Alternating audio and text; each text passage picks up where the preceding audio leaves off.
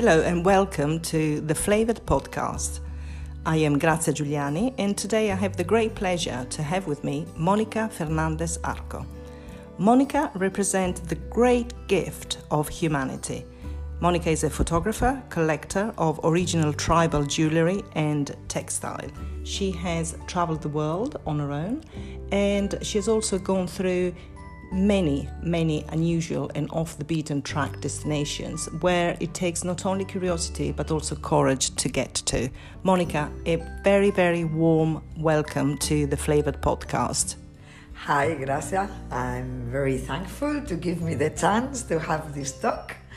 And okay, I'm ready to answer each one of your questions. Fantastic. And this is going to be a journey. It really is going to be a journey all around the world because, Monica, you have traveled the world on your own and sometimes with other people, but mainly on your own. And you have gone through unusual and off-the-beaten-track destinations where it takes not only curiosity but also courage to be able to address any kind of situation.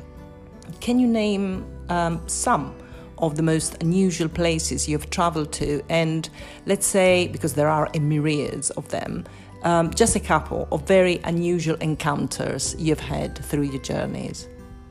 Okay, first of all, I want to say that I'm not an English native speaker, and I have a very strong Spanish accent, so I hope that you can understand my words. This is the charm, Monica. That's what it is. It is a charm, not the challenge.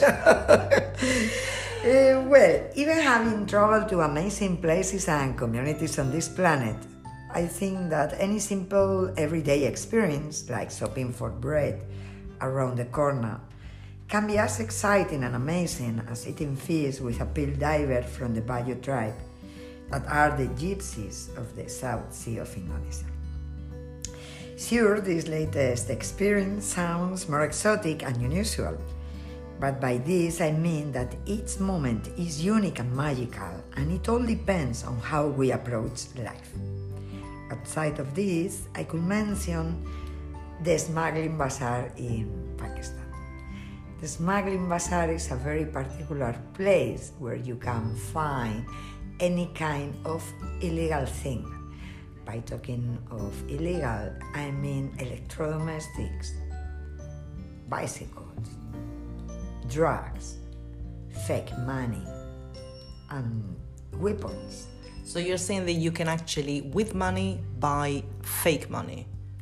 Yes, with money you can buy fake money, and depending on the quality of the fake thing, it will be the price. Better the imitation, the higher the price. This is a very unusual, really one of the most unusual places I've ever been in my life. Excellent. And you've gone through some experiences there because obviously, you were taken there, and it's almost a kind of ceremony in a way. Well, I see you are curious about what I'm meaning about this place. Well, this place, it's a kind of touristic place in Pakistan, in its border with Afghanistan. The Khyber Pass is the natural border, cross place between Afghanistan and Pakistan. And this market, you are bring by a guide, and you go with a military with you. Then first you enter the smuggler market, where you can find electrodomestics, televisions, bicycles, things that didn't pay their own taxes. And then you go into a second area where there are small shops where they suppose only sell hashish, not cannabis. You know that these cultures smoke a lot of cannabis. But once you enter into these small shops, they have a secret door where you enter into another place where the big deal, where the big business are done, no?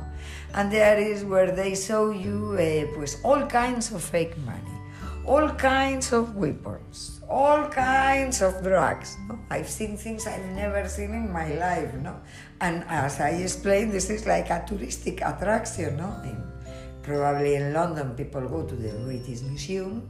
And here in Peshawar, you go to the Smuggler Bazaar and you see how to buy a Kalashnikov, or to buy a kilo of heroin, or to buy $1 million, like something normal, like an everyday thing, no? But in my entire life, 30 years traveling around the world, is the most strange place I've ever been. And I've been in very, very interesting places, no? I crossed all Ethiopia, the Afar lands, the Omo Valley, without guide, by hitchhiking. That is not the same doing these things I do with an agency, with a 4x4 car, and with a guide that, as I do, I go myself, I take public transport. Maybe the maximal, I go into a village, I see somebody has a motorbike, and then I go. And the world is full of amazing places, but the Smuggler Bazaar is too much. But exactly, I mean, that's what it really is fascinating about Monica, is that she walks, she hikes, she hitchhikes, and she also told me a story. You were in somewhere, either in Pakistan or India, where you actually traveled by cart and camel. Oh, I will never forget that story, honestly. Who travels by cart and camel by herself? Monica Fernandez Arco has a good story for us. First, yes, I did twice this kind of trip because there are some remote communities that the only manner to reach them is or by 4x4 or by a camel car that can go through what is called in India kacharrastas. These are small alleys, sand alleys, and the only way I've been encountering people who didn't know about the European race, who never, it's not that they didn't see before a white person, they didn't know the existence. So unbelievable. So this is the way I choose this manner of traveling that is so beautiful, because you travel 5 kilometers an hour, and it's a very nice manner to enter into the culture, because there is a cultural shock. So I take my airplane from Spain, I arrive wherever in the world, and I still carry on my culture values and ideas and ways of doing things, no? But by this manner, slowly you enter into the culture, no? You get to know much more. These are long trips. It's not 1 week traveling in this manner. We are talking about months, no? That is the way to go inside and deeper. Because of course you spend time in Menorca, in the Balearic Islands in Spain during the summer, and then you go off literally on the search through humanity, search for jewellery and textiles which belong to tribes. But then one important thing to stress is that, and to emphasize, is that we're not talking about the how precious and how valuable. Quite the opposite. There is actually jewellery that really brings the everyday experience into play. And the question that comes to mind is, what, traveling the world on your own, and also obviously as a photographer, capturing the essence of one moment lived with people through your photography, has taught you? Are we all the same after all? Well, that is a very, very good question, because in the first moment, so apparently, we are very different. But we are all humans, and all we have the same needs. You know, all we need to reproduce, to feed our children, to eat every day. You know, we have all the same needs, no? And what I realized is that there are archetypes, human archetypes, that are always the same wherever we go. This is very interesting, because after 30 years I realized, oh my God, Usually I go without guide and without a common language or anything in common. But there is a moment I understand the subject, the individual in front of me. It's the same than how many others I met before, and that makes very easy my way to communicate with people. So most of the times I always find the same kind of person, you know. It's a kind of crazy one, it can be a man or a woman, that it will introduce me into the community by craziness, you know. These kind of persons are very useful for me because it's very difficult to enter in a community without a connection, without anyone. Of course. It is difficult, you know, here in Europe, let alone, you know, in how do you arrive in a group in a village? Hey, as I do many times, hey, hello, with my best smile. I'm 1.5 meters, no, and they see me like from where this woman came from, no, how rich it is this way. But by this kind of characters that I guess that my personality attracts this kind of archetypes, pues I can do my work, my research, and it's very beautiful. It's fantastic. It is actually, again, a window really through for us, through what humankind is all about. And of course, by, you know, just arriving unexpected, and uninvited, let's say, into a village, do you get invited into people's home? How are you usually received? Just tell us about an anecdote, for instance, that just by being welcomed or not welcomed, you know, depending on the situation that you have lived. In general, humans, we are very beautiful and we are welcoming. But the same that humans, we have archetypes, societies as well. So there are some societies where people is very welcoming and friendly, and other societies that they don't want to have connection or contact with people from abroad. No? I never go to non-contact communities because I think we need to preserve those humans who decide long time ago to be isolated. But those ones where I can go, I find all kind of situations. Majority of the people is really welcoming, especially the Asiatic continent. Asia, the hospitality is a value in all the continent, the continent, and I have many very beautiful stories now about people just in the middle of the night say, "Hey, come to my house." And then I go in the house and the family is sleeping in the rice sack on the floor without bed, and they put me between them like if I was a member of the family when they just met me half an hour before because it was a midnight train that dropped us in the middle of nowhere and they were coming back at their own homes. But I didn't even know where to go or where I was or things like that. Which is actually incredible because you're talking about instinct when it comes to trust, when it comes to fear, because most of the time, you know, what and who we do not know, the first reaction is, you know, just to have cautious and to have a little bit of fear of how can you go and sleep in someone's home without knowing this person, and how can these people just, you know, welcome you without even knowing where you've just appeared from. So this is absolutely, it's like a lesson really of trust and just getting out of the fear, which most of the time really conditions us as human beings. Well, fear is a positive feeling that, or emotion that can save us from many things, but also is the shadow of our existence. No, by fear we will not do many things. By traveling, if you are a fearful person, pues probably you will not be a great traveler. I understand that our cosmos is perfect. So if I'm in the cosmos, I understand that whatever happens in my life is going to be perfect as well. It doesn't mean that if I find somebody that gives me a bad vibration, I follow that one. I follow my vibrations mostly. And most of the times, through 30 years traveling, I had all kinds of things and bad things happen to me.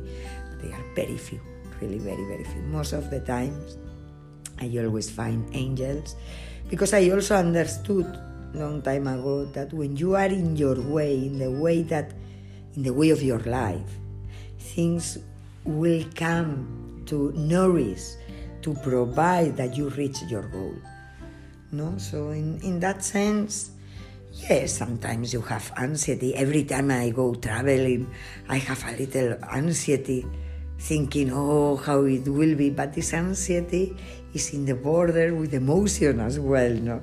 It's this butterflies, are the butterflies exactly in the stomach, and we are very beautiful, really. I think we need to talk in positive about humanity and to recover the hope. Yeah. For a future is very important. Big need, absolutely, need of positivity, need of hope, and well, you have discovered this through your travels, really, because you do get in contact with people all the time, and well, you have travelled all the four corners, really, of the world, different continents, and in your travels through Africa, India, remote Middle East destinations. You source textiles and original jewellery, which are part of your collection. Can you talk to us about two of the most distinctive pieces, or the pieces that are kind of closer to your heart, let's say, that you've ever found? Well, this is a very complex question, because I have a lot, more than 3,000 pieces between jewellery and textiles. And they are all my kids, my children. No? How to say which is your favorite? That is difficult, no? But okay, I understand that I will mention like it's a special necklace. I found it in the Swat Valley in the Pakistani Indo Kush, and I bought it to a farmer that, while digging his garden, found it a collection of shell beads and 2 shell bracelets, probably from very, very, very ancient times. It's incredible beauty, these pieces, and how they were found and where I got them, pues, for me make me feel like it's a very beautiful and special thing to mention. But I will mention as well something that I don't have in the collection. And once I was in the Omo Valley, I was in a weekly market, and it was this amazing Hammer woman, so good looking, so beautiful, dressing with her goat skin. These people, they still dress with the skins of the animals they take care. They are pastoralists, they are nilotic. And this woman had a huge round earrings that I thought, oh my God, she's so sexy with this. But when I put my attention on the rings, I realized they were the boards, the hard boards that the Turkish Airlines used to label the suitcases. Right. Yes. And it was like, oh my God, I cannot believe, because I had seen other African people using whatever, like hardboard, maybe a character in blue color against the brown of the hardboard, and they cut and make something. But like these round earrings, I've never seen something so simple and so sexy. So they were the Turkish Airlines labels that they used just to label up suitcases. Yes. Amazing. Where did she find them? Well, this is a question I make myself. I don't know, because this woman didn't speak English and I didn't speak her language as well. But probably from a tourist, maybe, because this area attracts very wealthy tourists that they pay a lot of money to agencies to go to the Omo Valley. This area has become like a human circus. It's a shame. all these amazing photos about the Omo Valley people with those facial paintings, those decorations on the head are all fake. They are paid. If you ask the individual to put a crocodile on the head, they will put a crocodile. And it's by those photos is the little income these communities take out from the huge business that it has become doing photography travel in the Omo Valley. Which is something that is so far really from what you actually do. Yes, it's really very fun. So that earrings probably was from any of the So you were talking before about the practice of adorning oneself with jewellery and also with textiles. How does the practice of adorning oneself with jewellery differs between, say, remote African regions and what we know in Europe, for both men and women? Well, I think that the reasons why humans we adorn ourselves are very, very similar. One of them is the identity, the other is the beauty, and the other is the protection. Our European society is not tribal any longer, but it doesn't mean that by wearing a piece of jewelry you don't put yourself in a specific economical class. Mm-hmm. So when I see an aristocrat with an emerald necklace, I see the same thing when I see a Turkana woman with 7 kilos of European glass beads on her neck. Identity, beauty, and that beauty, especially for women, give us the self-esteem, in that manner. And also, in a chat that we had before, one of the many actually, because it's so fascinating. Really, we could have like a 3 million hours podcast with Monica. You were talking about the women who actually adorn themselves for protection. Yes, there are different kind of jewelries through different communities around the world that use the jewelry for protection. Many times we criticize the giraffe women from North Myanmar and Thailand, and we don't understand that the reason of that particular sets of necklace are to protect the woman from the environment they live. It means they live in the jungle was full of tigers, and that jewelry has been protecting the women from this kind of dangers.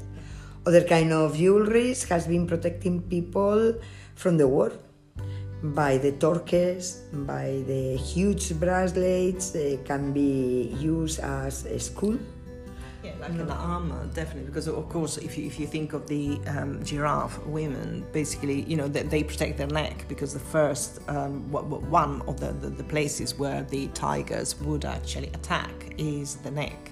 And then you were talking about wearing these very, very big jewelry in terms of large bracelets in order to protect themselves as if you are actually attacked by someone.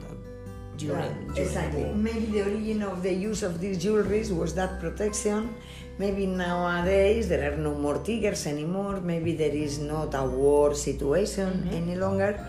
But the jewelry has remained as a symbol of identity and beauty. And this is what I wanted to explain of how we, the Europeans or the Westerners, we are always criticizing the others. And I was one time in that position, I was criticizing or talking negative about a kind of jewelry. And then the answer I had made me understand everything. Because that person told to me, okay, you are criticizing our way, but what about your heels? the heels on the women's shoes. You're talking about high heels, High like heels, stilettos and high right. heels, no? For them, it's a kind of torture, but for us, it's a symbol of power and beauty in a woman. Then, after this question, I totally understood that yes, that maybe in our eyes we can see symbols of pain, as is the scarification, as is the use of these huge plates in the Omo Valley people in some of these communities, that maybe the origin of using these things was to avoid to be cut as slaves, and nowadays are symbol of identity, and we think, wow, how can you pierce the lip of your daughter, no? And no, for them it's a symbol of beauty nowadays, but it was a way to protect themselves. I mean, that's the interesting and fascinating thing about the collection, is that really it just goes back in time, although of course you're not an anthropologist, but then only by researching and finding and also living the day-to-day with the people, with the tribes, you actually discover the reason why through history this jewellery has actually gone through an evolution itself. And there are some similarities. I mean, what springs to mind is, for instance, colour. Like, are there any particular recurrent colours in different continents, in different tribes, that you can think, well, I encountered these in Afghanistan, I encountered these in Africa, I encountered these in the Middle East, something that springs to mind that brings everything together? Well, I'm not an specialist, I'm not an anthropologist, I'm a collector, and I'm very interested in the subject. So I don't have a deep knowledge, but I have a wide knowledge, no superficial but wide. And I could say that red color is common to all the cultures in the world. And if we observe flags, national flags, we can see in almost all of them the red color that symbolize the blood.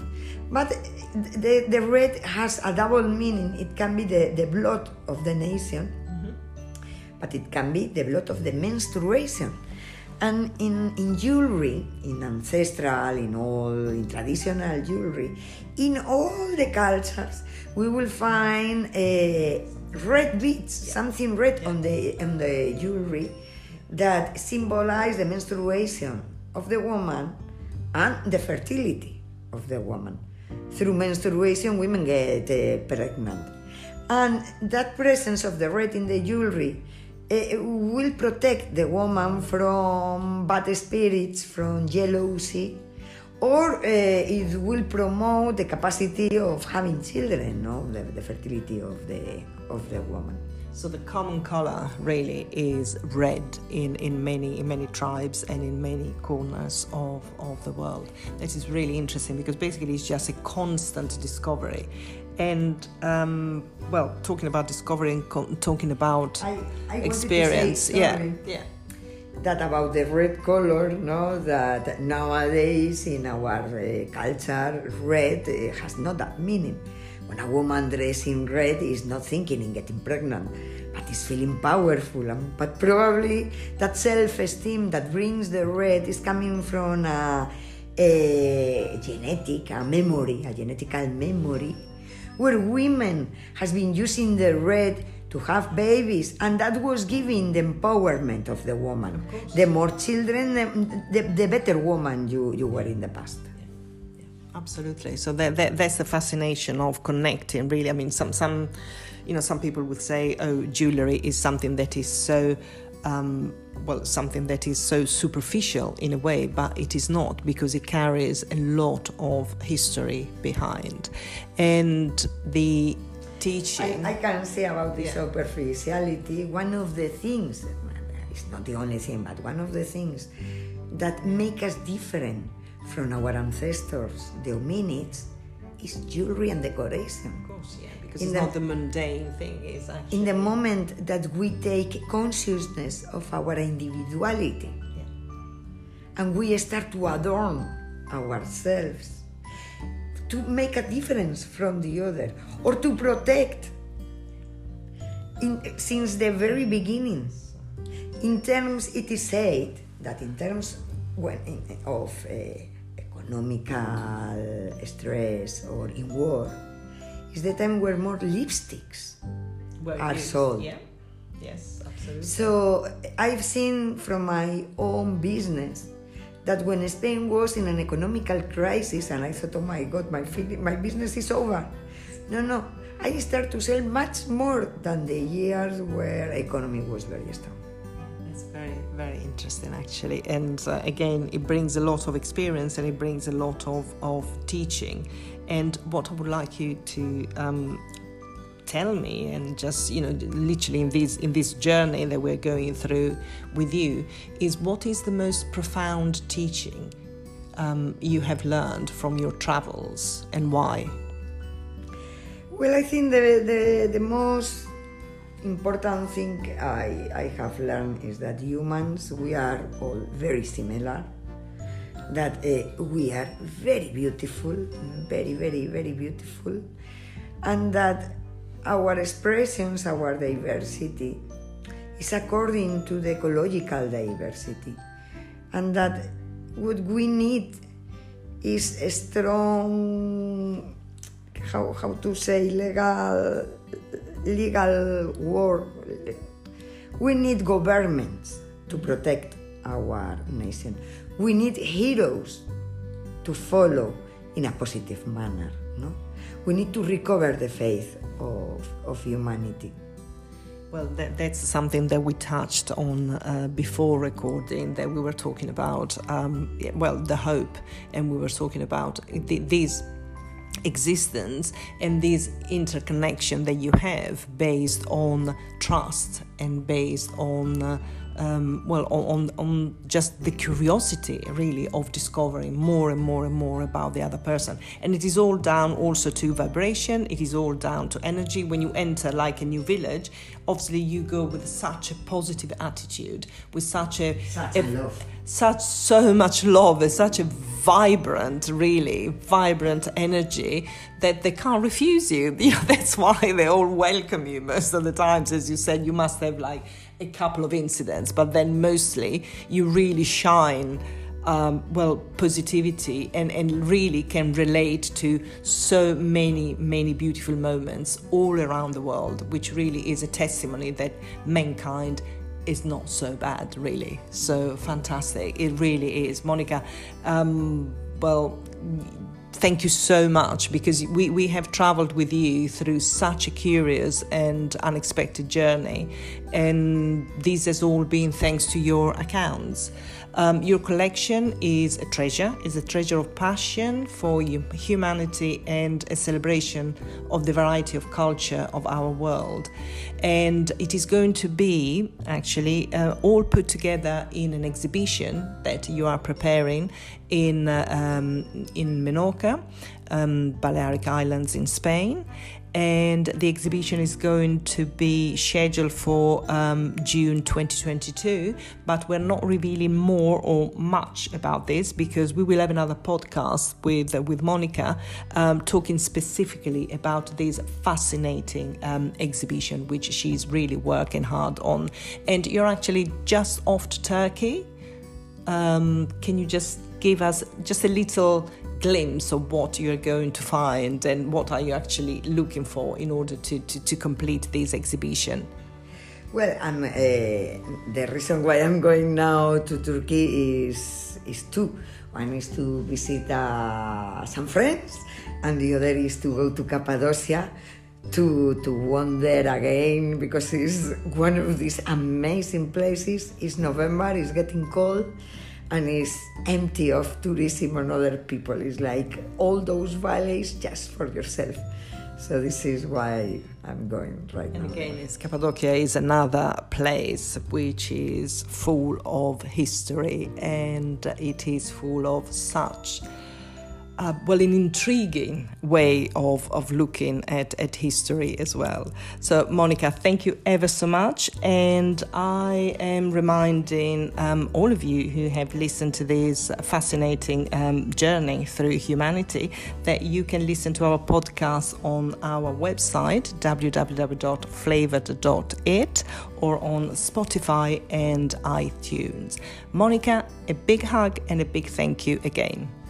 Okay, thanks a lot for listening till this point. Sorry for my poor English, but okay, this is what it is, and we are all great. It has been a great pleasure. Thank you very much to all of you for listening.